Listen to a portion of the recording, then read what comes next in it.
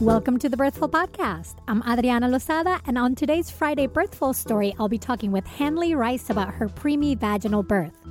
While pregnant, Hanley signed up for childbirth education classes and planned for a home birth. Then, at 30 weeks, she started leaking amniotic fluid.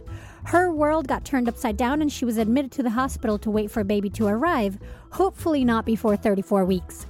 Even under those stressful circumstances, having a team that was sensitive to what she had planned made for a beautiful birth experience. Stay tuned. This episode of Birthful is brought to you by Simply Breastfeeding, a prenatal breastfeeding course to help nursing parents feel confident with their newborns. Learn more at birthful.com/simplybreastfeeding and use the code BIRTHFUL for 15% off. This episode of Birthful is also brought to you by Expectful, an evidence-based guided meditation app created specifically for those trying to conceive, pregnant, or new moms.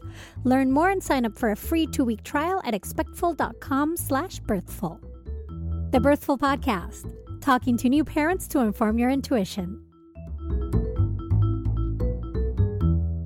Hello, mighty parents and parents-to-be. Thank you again for all the love you give the show. And if you do like what you hear, then make sure you subscribe so you don't miss a thing now that we're up to 2 episodes a week.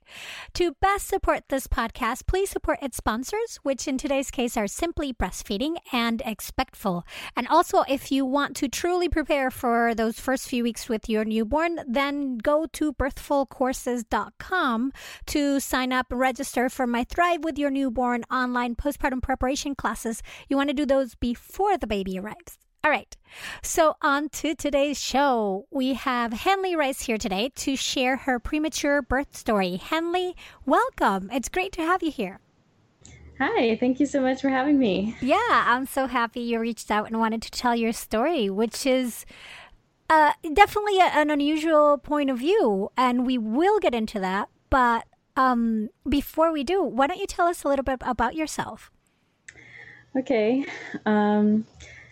So my name is Hanley, and I met my husband really early, technically in first grade. And but we've been dating since high school. We dated all through high school and college, and got married pretty young. We were both from North Carolina. Now we live in Philadelphia, where my husband is getting his PhD. And I've done mostly teaching. Right now, I'm just staying home with my baby. Yeah, who is how old right now? He is 5 months old. Yay! And you've 5 months, right? But I'm not going to give it away yet. Okay. I'm not going to do that. Let's take you back to when you were pregnant and you were thinking about, I'm going to give birth. What did you do to prepare? Well, I knew I wanted to have a home birth before I even got pregnant. And as soon as I got pregnant, I started searching for a home birth midwife and interviewed several people. My husband was pretty supportive right from the start, but he was a little more cautious than I was. And the midwife that we ended up choosing had just the right amount of risk averseness for him to make him feel comfortable. And I also felt that I felt comfortable around her, and I felt really confident in her. Her name is Christy. I'll just say that now because I feel like I'm probably going to be talking about her a lot. And my husband's name is Michael. So that was the type of care that I had throughout the pregnancy, and it's very focused on staying healthy. I think I ate healthier than I ever had before while I was pregnant. And everything went pretty smoothly and easily. I just had the typical complaints, nothing really out of the ordinary other than a few yeast infections, which I tried to deal with by taking probiotics and also the regular over-the-counter medications. And it felt like they just kept coming back. My midwife eventually recommended cutting out sugar completely and very few carbs, which was very difficult for me to do. I love eating carbs. Um, but the third time, that eventually did work. And so, other than that, everything was pretty easy, normal, and just going smoothly. Yeah, low risk pregnancy. Mm-hmm. Did you take any childbirth ed classes? We did sign up for some classes, but we didn't end up being able to get to go to them. Right. So, yeah, let's say what. And I'll probably include it in the description anyway, so I don't know why I'm being mysterious about this. So, how did labor start for you, Hanley? Yeah, so around 30 and a half weeks, I felt what I thought was just some strange discharge. Like early in the morning, I had something that looked a little bit off to me. Now looking back, I think it was the mucus plug, but at that point I was not expecting anything. So I just kind of thought it's just something odd. And then later that day, I felt some fluid leak out, and I, again, didn't really think much of it. Went to the bathroom, and everything seemed okay after that. When I came out, though, I was just about to leave the house, and some more came out like very quickly. Some people asked me if it felt like I had peed, but it didn't really quite feel like that. But still, it was enough for me to run back into the bathroom. And my husband was like, "You need to call your midwife. You need to call Christy."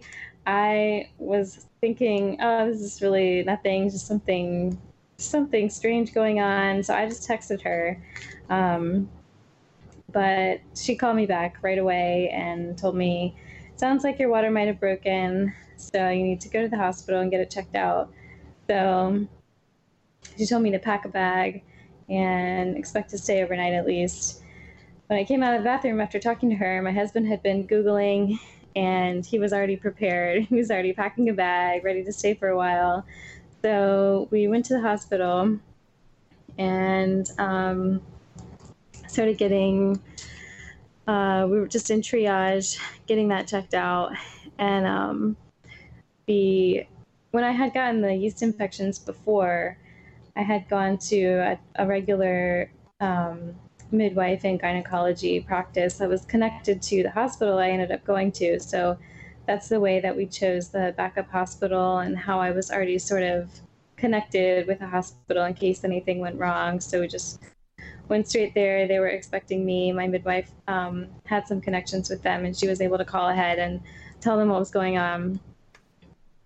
So one of the midwives in that practice, she did an exam, and just from looking, she thought she was pretty sure that it was amniotic fluid. Some other tests that they did when I got there were either negative or inconclusive. It wasn't quite clear, but she thought, just from looking, she was pretty certain that my water had broken, which meant that I needed to stay in the hospital until the baby was born, and they were telling me that would be about 34 weeks. I needed to wait until he was 34 weeks, and then they would try and induce. So that was pretty... Now, hold on. Oh, yeah, okay. Hold on. And right now you're at that point, you're 30 weeks. So they're telling you that you're going to hang out at the hospital for 4 weeks.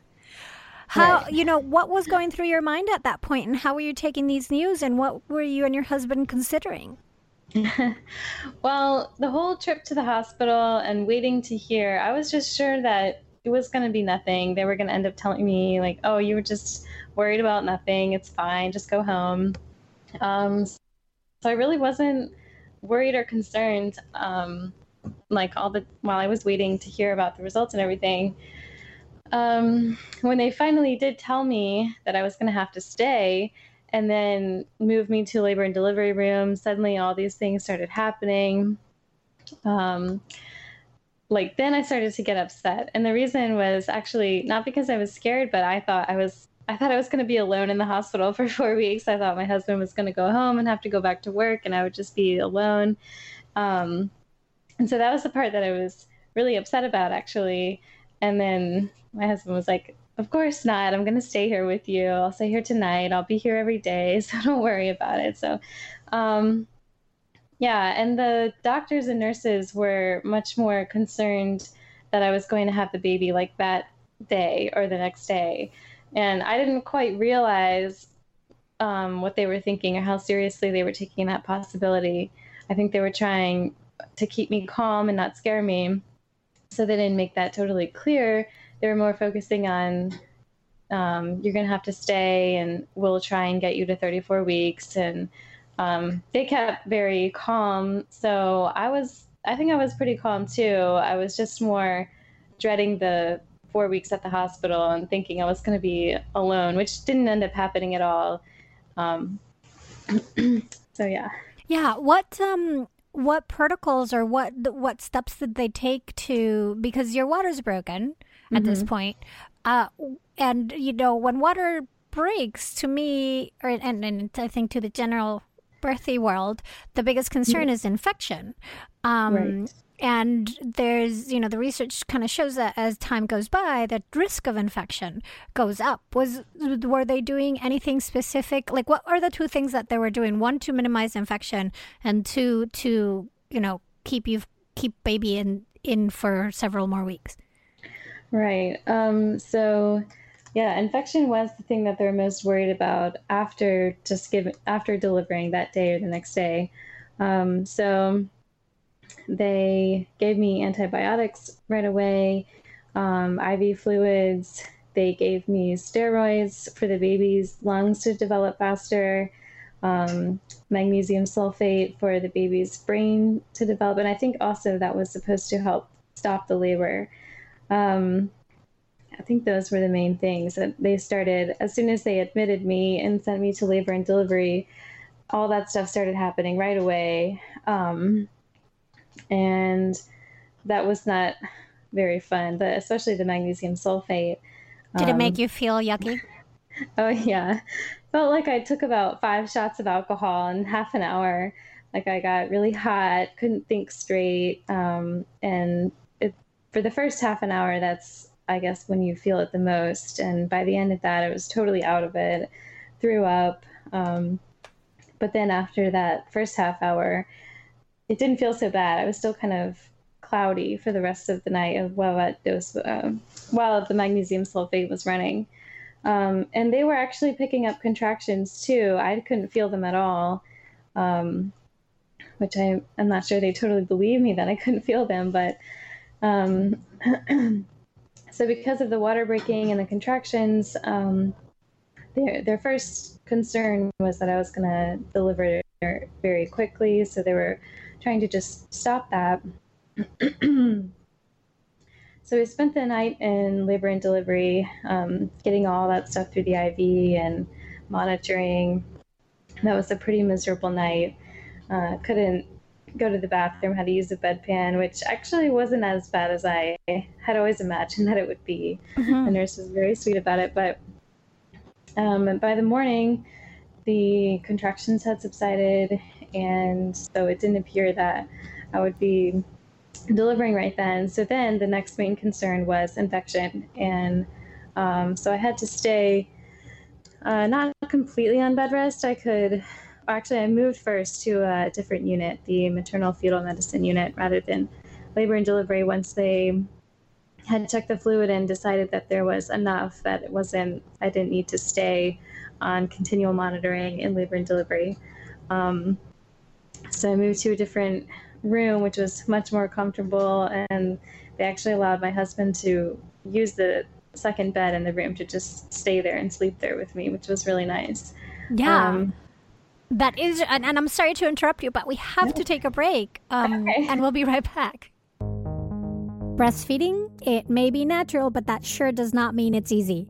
It's a learning process for both you and baby, and like most learning processes, it takes a lot of trial and error. However, this trial and error can sometimes come with a lot of crying, and not necessarily only from your baby.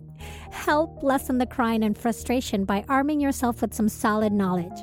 A great way to prepare for this is by taking the Simply Breastfeeding online class created by breastfeeding experts Cindy and Jana. In their class, you'll learn to recognize what your baby is telling you and how to meet your baby's needs starting in the very first hour after birth. You'll also understand the basics of breastfeeding and be able to return to them if you encounter difficulties, and you'll feel confident knowing the answers to most frequently asked questions. Lessen your anxiety and frustration and relax knowing you've got this. Go to birthful.com/simplybreastfeeding to learn more. And as a Birthful listener, you get 15% off if you use the code BIRTHFUL when you register. Go to birthful.com/simplybreastfeeding or click the link on the show notes to get you on your way. And we're back talking to Henley Rice about her birth story, which is, surprisingly got you into the hospital at 30 weeks because your water broke. Now, they said that, you did have enough fluid and they weren't concerned about maybe that you were going to deliver immediately. So then they moved you to the maternal fetal medicine unit. Were you feeling more like just a trickle of amniotic? Like, was it very slow leak? Yeah. Yeah. Yes, it kept leaking. It would just be like at different times throughout the day, just a little bit would leak out.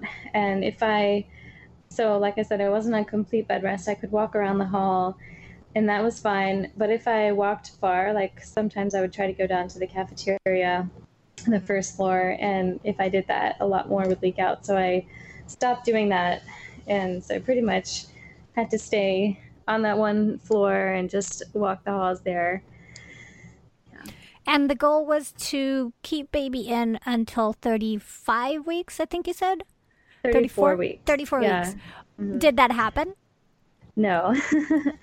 But he stayed in a while, I think longer than they were expecting.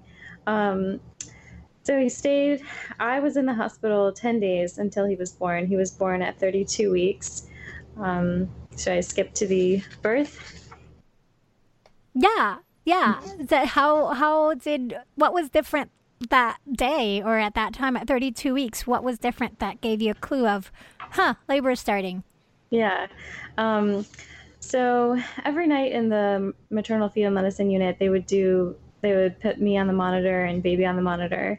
And so Friday night, second Friday we were there, they started detecting some contractions and my white blood cell count had also been a little bit high and my heart rate had been high for the maybe 2 or 3 days before that. They'd been concerned about that. So all of those things were going on at one night. They got a doctor to come in and he recommended giving me a bunch of fluid through an IV very quickly to try and stop the contractions again. And so we did try that. It didn't work. The contractions kept going. And I also at the time wasn't really feeling them. They were picking them up. If my husband looked at the monitor and told me when they were happening and I really concentrated on that, I could sort of feel it, but not really. So, but after that wasn't successful, I moved to labor and delivery and they checked my cervix and there was no dilation.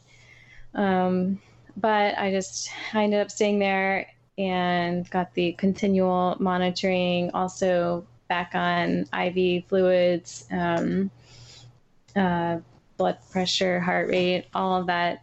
But thankfully this time I was able to take it all off and go to the bathroom if I needed to. So I was in there labor and delivery again for another night, just being monitored.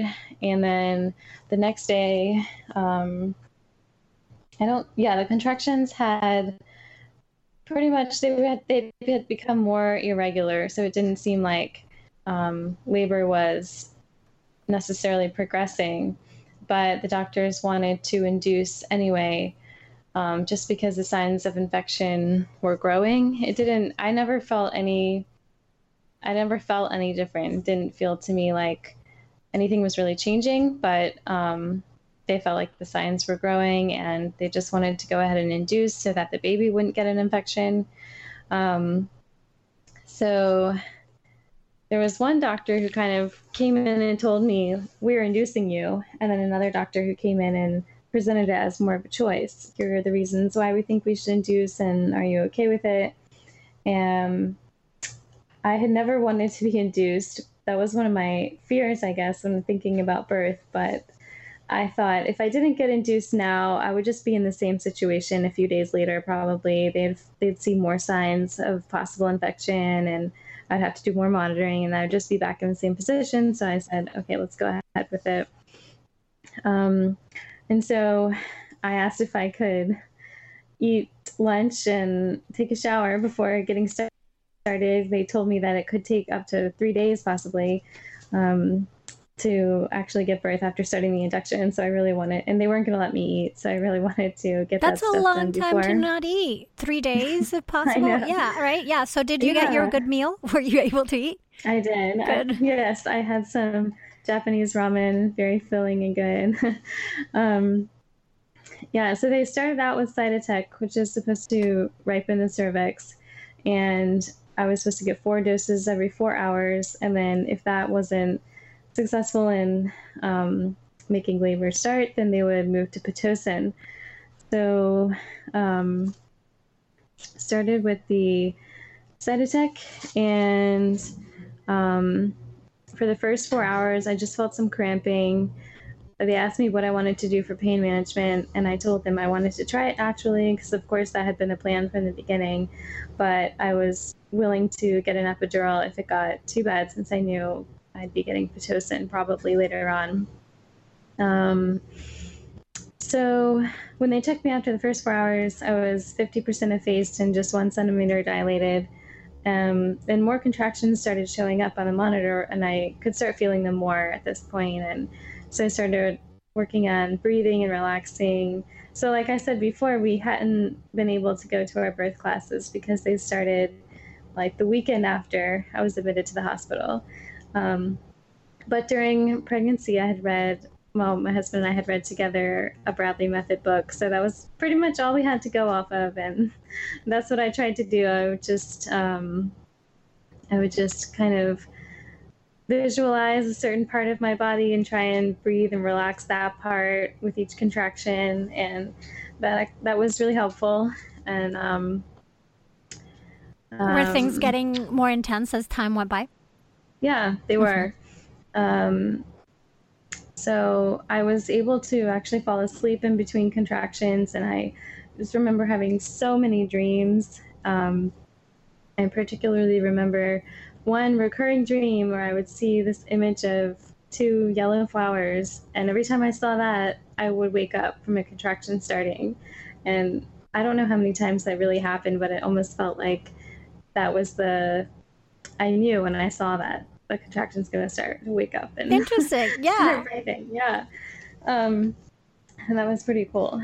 But yeah, so for the next 4 hours, it was definitely manageable. I just needed to breathe through them, and my husband was with me, kind of just rubbing my head. And I forgot to say that my mom had come up while I was in the hospital. She had come for most of the time. She was there almost every day.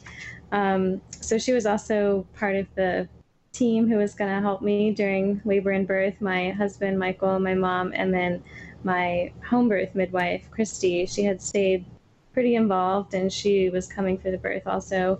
Not there yet at this point. Yeah, I have to say that it's pretty neat that there's that connection of collaborative work between the home birth midwives and the hospital in your neck of the woods, because that makes such a big difference. Yeah, it really did. And she is known at the hospital and respected for bringing people in safely when they need to be brought into the hospital. And and also that hospital, since they have a midwife practice, they were a little bit more willing to let us do things on our own and naturally, and more open to the idea of home birth. Of course, in my situation, they weren't going to let me do it with just the midwife practice or completely naturally. But, of course, yeah. But they were still more sensitive to what I had originally planned. So that was really nice. And it was also nice that this was all happening overnight. And so it was dark, not that many people were coming in and out. I was tired and able to sleep. And we were mostly left alone, not interrupted too often. So my husband was able to help me. And then he and my mom kind of switched off throughout the night. Yeah, so not much progress was made after the second dose. I got the third dose around midnight. My husband and mom switched, who was helping me. And around 4 a.m., when I should have gotten the last dose, I think they must have been pretty busy because I didn't get checked, or I didn't get the last one until about 6 a.m. And so by that point, I was 2 centimeters and got the final dose. The contraction monitor was never working very well, so the contractions weren't really showing up. But the doctor who was giving me the side effects, she could tell by watching me what was happening, that it was getting a little bit more intense. My mom came in around 7 a.m. and by that point, I felt like the breathing that I had been doing wasn't really helping as much as it had been before. And she reminded me to try the vocalizations, low vocalizing. So I switched to doing that, and that really helped with the level that they were getting to at that point. I'm always amazed and enjoy so much that little things like that can make a difference. Like you do something until it stops working, then you try something else. Yeah. And I was really glad that she remembered that because I don't think at the moment I would have remembered to do that. Yeah, I was still lying down in the bed. I couldn't really try many different positions. I was connected to too many things. So I was lying on my side and just switching my sides whenever it got uncomfortable on one. And then a little bit later in the morning, my mom and my husband suggested I try different positions. So I tried sitting and kind of like leaning into my husband whenever I had a contraction, but I felt like sitting was probably the worst position that I tried. Just wasn't very comfortable. So around that time, my husband called, or I think Christy, the midwife, called my husband to find out what was going on, and he told her contractions were about 3 minutes apart and lasting for a minute. And I was surprised to hear him say that because I didn't really have a good conception of how much time was passing. I could tell that they were getting more intense, but I was surprised they were so close together and lasting for so long. So she said she'd come over soon. And then the nurses, when they came in at some point, I think I had taken off the monitors to go to the bathroom. And so they weren't really getting the contractions on the monitors, but they could see by looking at me that they were getting a lot more intense. And yeah, so when at some point, I think I came back from the bathroom and a neonatology resident came in and wanted me to sign some consent forms for the NICU. And it was one of the most awkward moments because I got hit with like one of the longest contractions ever. I was making all these loud vocalizations and she was just standing there kind of watching the whole time. She wanted to explain everything to me and get me to sign it. She wouldn't let my husband sign it.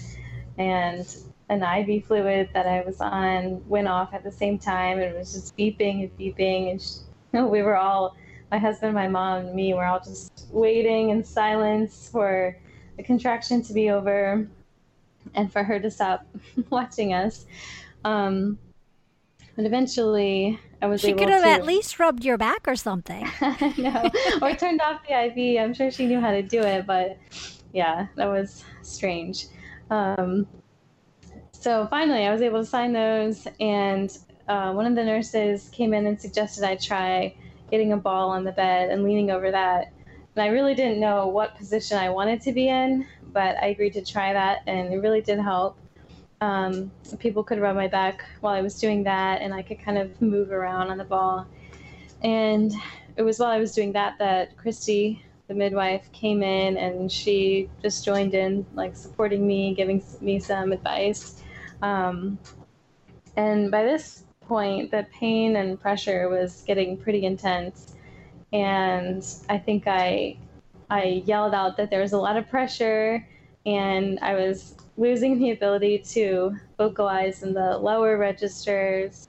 Felt like it was getting a little bit more than I could manage. And so in my mind, I was thinking, if they check me and they tell me that I'm not even close, I'm going to get the epidural because I don't think I can keep doing this for hours. But I also suspected that I was in transition or almost to the end, because at one point I felt my body kind of instinctively brace and start to push.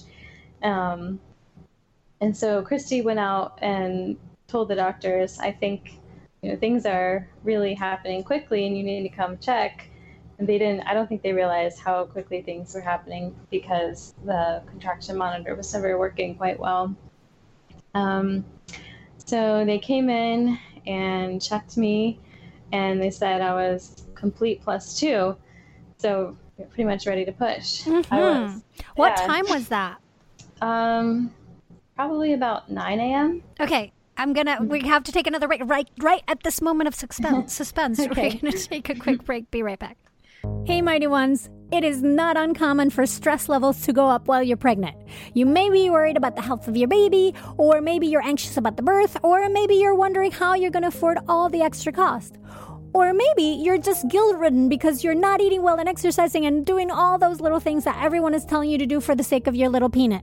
Fortunately, there is one little simple thing you can do that won't take up more than 10 minutes per day and will improve not only how you feel about all these things I mentioned, but also your birth, the health of your baby, and your own immunity. That little thing is meditation, and yup, it can do all this and even help reduce your pain during labor. Don't know where to start? Easy peasy. Check out Expectful, an evidence-based guide meditation app created specifically for new, soon-to-be, or expectant moms. Learn more and sign up for a free 2-week trial at expectful.com/birthful. And don't forget to add the /birthful part so they know who sent you. And we're back. And so the doctors just checked you and you were fully and +2. Mm-hmm. And it's like 2 hours later or 3 hours later from where you were 2 centimeters. Right. Yeah. So I think everyone was surprised. I was a little surprised that it was already time to push, but not completely surprised based on what I had been feeling, what I had felt my body start to do. So the room suddenly flooded with people. Of course, they had warned me that for this type of birth, they would have a bunch of people in there. So there was the attending residents, labor and delivery nurses, neonatologists, NICU nurses, in addition to my team of people. That's a party. Yeah, it was. It was totally the opposite of what I had wanted. I had wanted to have a home birth so that I could so I could be really private and have control over who was there and, but have it really calm. But that's not what ended up happening. I just tried to ignore all of those people on the other side of the room, just focus on pushing, but I felt like I totally lost connection with what was going on in my body at that point. And I don't know if it was from, suddenly the lights were on, there were so many people there, or it was just because of the pushing stage, but I felt like I couldn't feel the contractions anymore and I needed to push. They waited for me to feel one so that I could start pushing, but I just felt like I couldn't really feel them anymore. So I just kind of guessed and they wanted me to do certain things with my legs. And I didn't know if that was going to help or not. But pushing was definitely the hardest part because I felt like I was just kind of exerting a lot of effort, but not really towards anything. Didn't really know exactly what it was supposed to feel like. But there were a few times when I kind of felt like, okay, that's what it's supposed to feel like, and could start pushing towards that. And eventually they told me to stop making noise and just try holding my breath. And I felt like I was just going to push and push, and he was never going to come out. My midwife looked me in the eyes at one point and told me, like, no, you can do this. And she also told me that the baby's heart rate was dropping a little, so I really needed to push him out, and that really put a fire under me. So, yeah, holding my breath and knowing that helped. I finally was able to push him out. And the pushing stage actually only lasted like half an hour. I didn't really know how much time was going by, but when I heard later it was half an hour, it's really not that long. In the moment, though, it didn't seem like half an hour, right? Right. I didn't know how long it was taking. Yeah. Yeah. And then, so they had warned me ahead of time, you're not really going to get to do skin to skin. You won't be able to see him or hold him very much because he's going to have to be rushed off to the NICU. But they did put him on me, and I was able to sort of hold him and touch his face and his hand. And he started crying actually right away, which surprised everyone. They thought he was going to have trouble breathing, but he didn't, and he opened his eyes. So that was pretty amazing. And I think they let me hold him a little longer than they maybe normally would have because of that. The nurse told me that she needed to take him away maybe after a minute or a little bit less. And they took him over to the other side of the room, were working on him, and then rushed him off to the NICU. Yeah, so everything, I didn't ever end up having to get Pitocin at all. The Cytotec worked for starting labor, and after that I was able to do everything just naturally, and I felt really good about it all afterwards. Of course, it wasn't what I wanted, but the baby was totally healthy, and everything had gone pretty much as well as it could have gone, all things considered, for the situation I was in. I felt really good. Yeah. Yeah, I mean, he was at this point 32 weeks. And so within that very high risk setting, so not only in the hospital, but within a high risk setting, I'm listening to you, and I hadn't heard this story before. I didn't know what to expect. And I'm going like, oh, look, it sounds like just a birth, with like not that many interventions. And I'm glad and definitely happy that you got as close as possible to what your wishes were. Mm-hmm. Yeah, I was too. I was very pleased with how naturally we were able to do it, considering being in the hospital and having to get induced, and how few interventions there were. So yes, I'm very grateful for that. Yeah. How did things develop afterwards? Did you tear? How did that wrapping up? When were you able to then go see him again? I tore a little bit, not too bad. So that took a while to just get that fixed, but it wasn't really that bad. My husband was able to go see him in the NICU. I don't remember how long he had to wait, but not too long. And then I wanted to eat, so I ate some lunch and tried pumping. I think looking back, I should have tried it even sooner after giving birth. Some of the studies that my husband read later on recommended within half an hour, but we didn't know that at the time. So I tried that just to get hormones going. And it was probably maybe 2 or 3 hours before I was able to make it over to the NICU. But he was, of course, connected to a bunch of different things in the incubator, and he was so tiny. He was 4 pounds, 1 ounce when he was born. So not tiny by some standards for some NICU babies, but for a regular baby, very small. But he was doing really well. And yeah. Did you guys get to do any skin to skin while he was in the NICU? Yes, we did. I can't remember if we did it that very first day. I don't think we did. But pretty soon after, they were very encouraging about us doing skin to skin. And so I'd do that whenever I could. I actually got to stay in the hospital for about almost a week. After having been discharged, I could sleep there for a little bit, just using a room. That was really nice. So I could be close to him. And then for another 2 weeks after I went home, we had to come back to the hospital 3 or 4 times a day between the two of us. And he just progressed really well through all of the milestones. It's hard to have a baby in the NICU. Just being away from them and seeing them in the little isolette and feeling so helpless. But he did really well. Couldn't really have asked for better. than, considering the situation. And yeah, we used something that I was going to recommend people could check out if they have a baby in the NICU. It's called the Nuru, and it's a shirt with kind of a pocket inside so that you can do skin to skin that way. Can you spell it? Nuroo. Perfect. Mm-hmm. And I'll put in the show links too. Okay, yeah, they have different products, but that was one of the few things that's small enough recommended for preemie babies. So yeah, that's like my main memory. My biggest memory of the NICU is having him in that thing, and yeah, that's the way that I can remember how small he was, is remembering what it felt like to have him in that thing. And so, how I know you wanted to breastfeed because you mentioned that you started pumping with it, after you ate. How did that go? How was breastfeeding a preemie?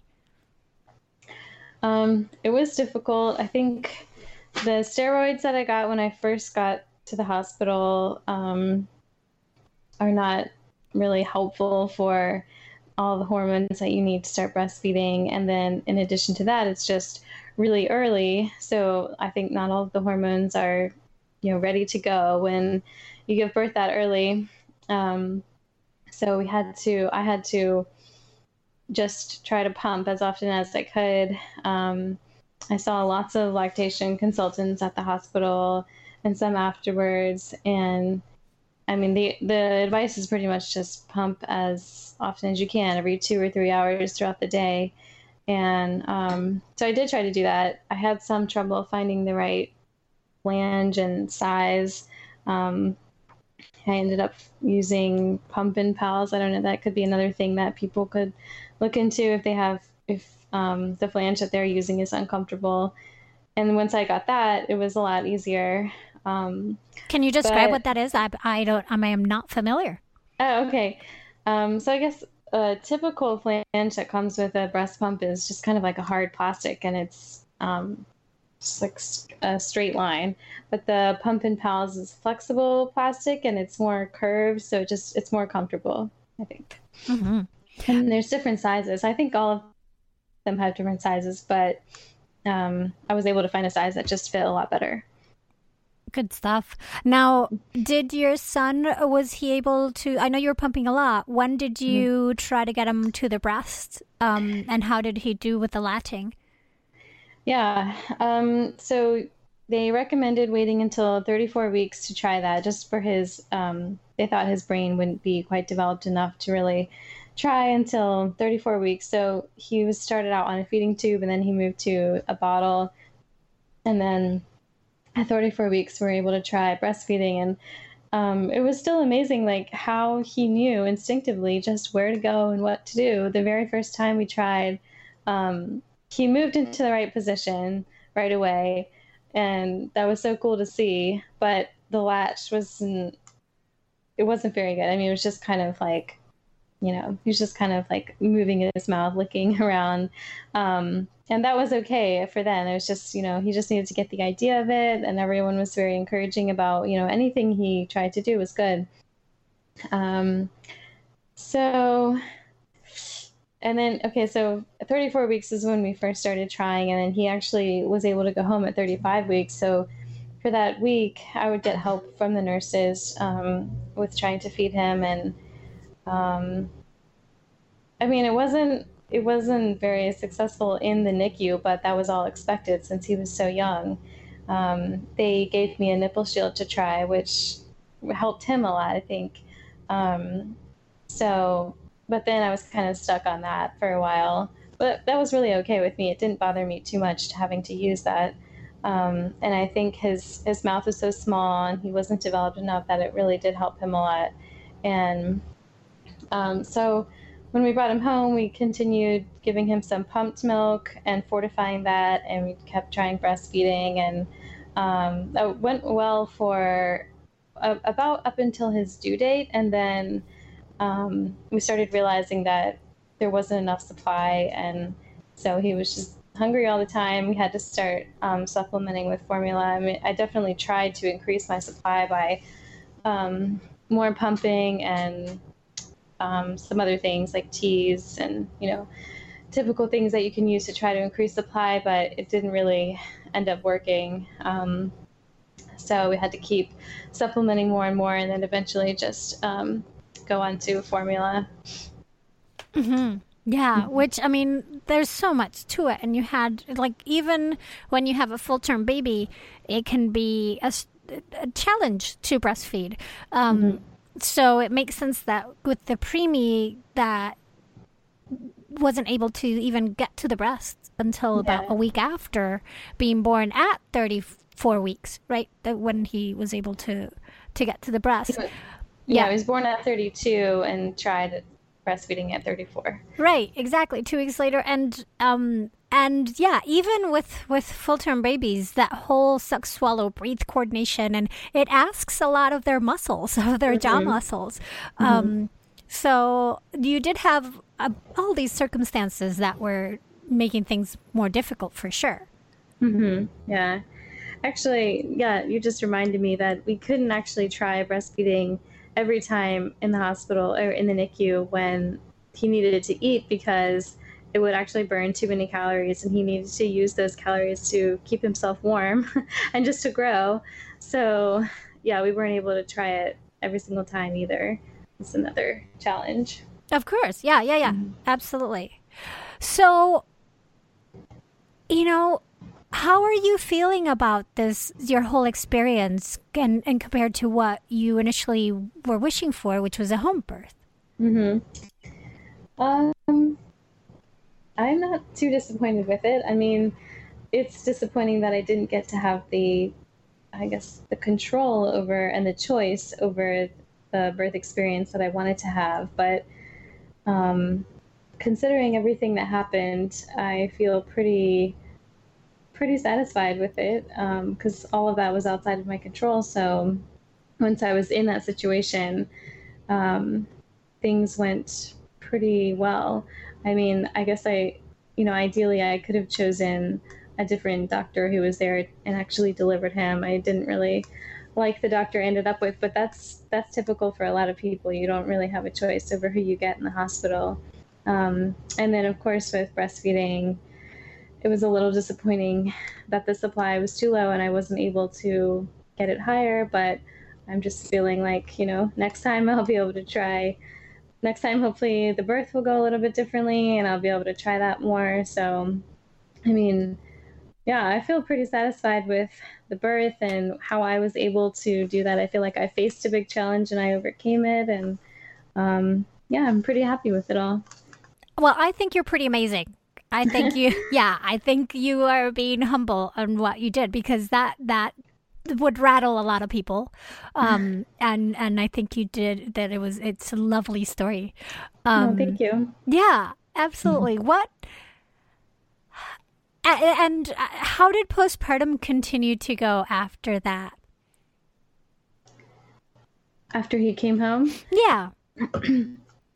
After he came home, I felt like it was pretty typical postpartum experience. He was still very small. I came home at 5 pounds. And but other than that, I feel like he was typical newborn, and I guess until we got to the supply problems, but that's also typical for a lot of people. So my body recovered pretty well, just along the lines of anyone else.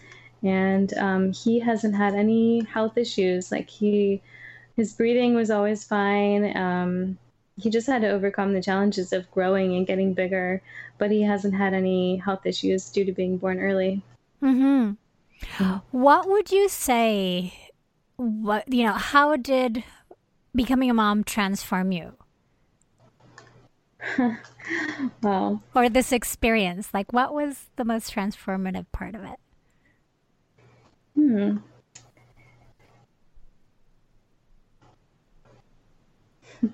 I guess I feel more empowered about what I can do now and more confident in myself for what I was able to do. And I think maybe just being a mom and having responsibility for someone else makes you feel more empowered and confident anyway.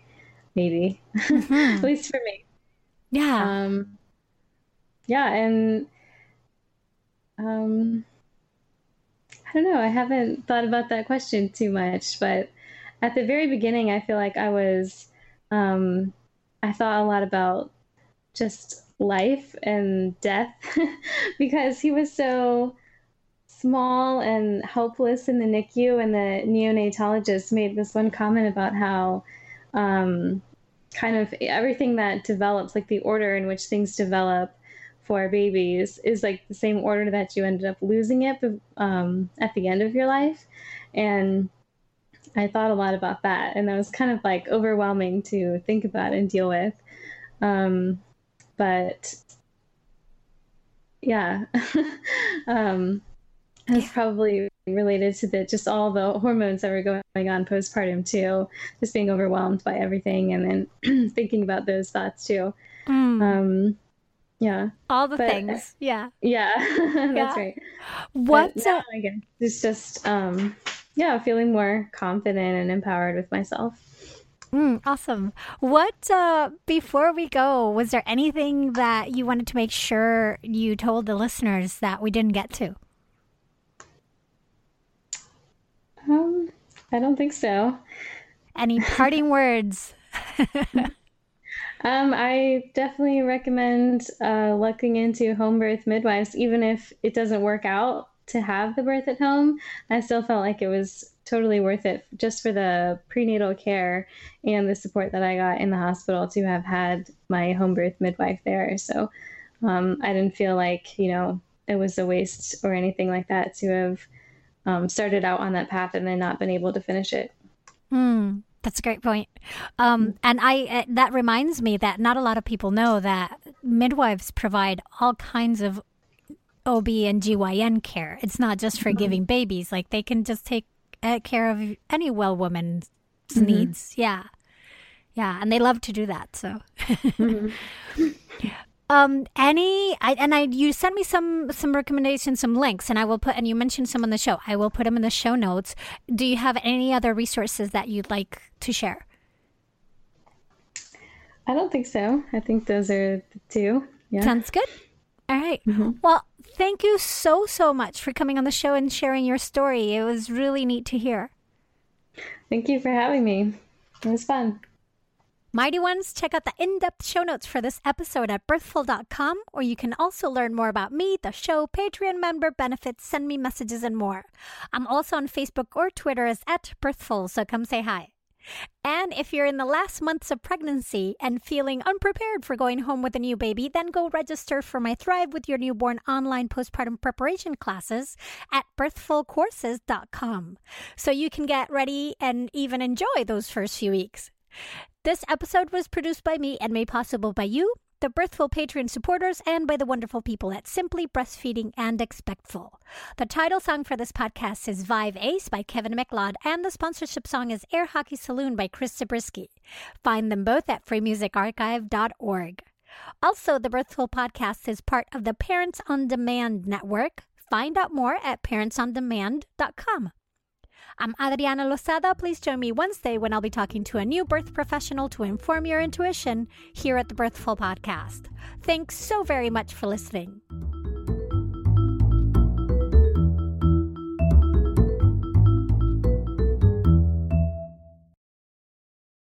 Hey, Mighty One. Did you know that if you started listening to one Birthful episode per day at the start of your pregnancy, your baby would be about 3 months old before you got through all of them? That is so much Birthful. So to ease us into the summer and to help you catch up on your listening, we're going back to releasing 1 episode per week instead of 2. Now you know.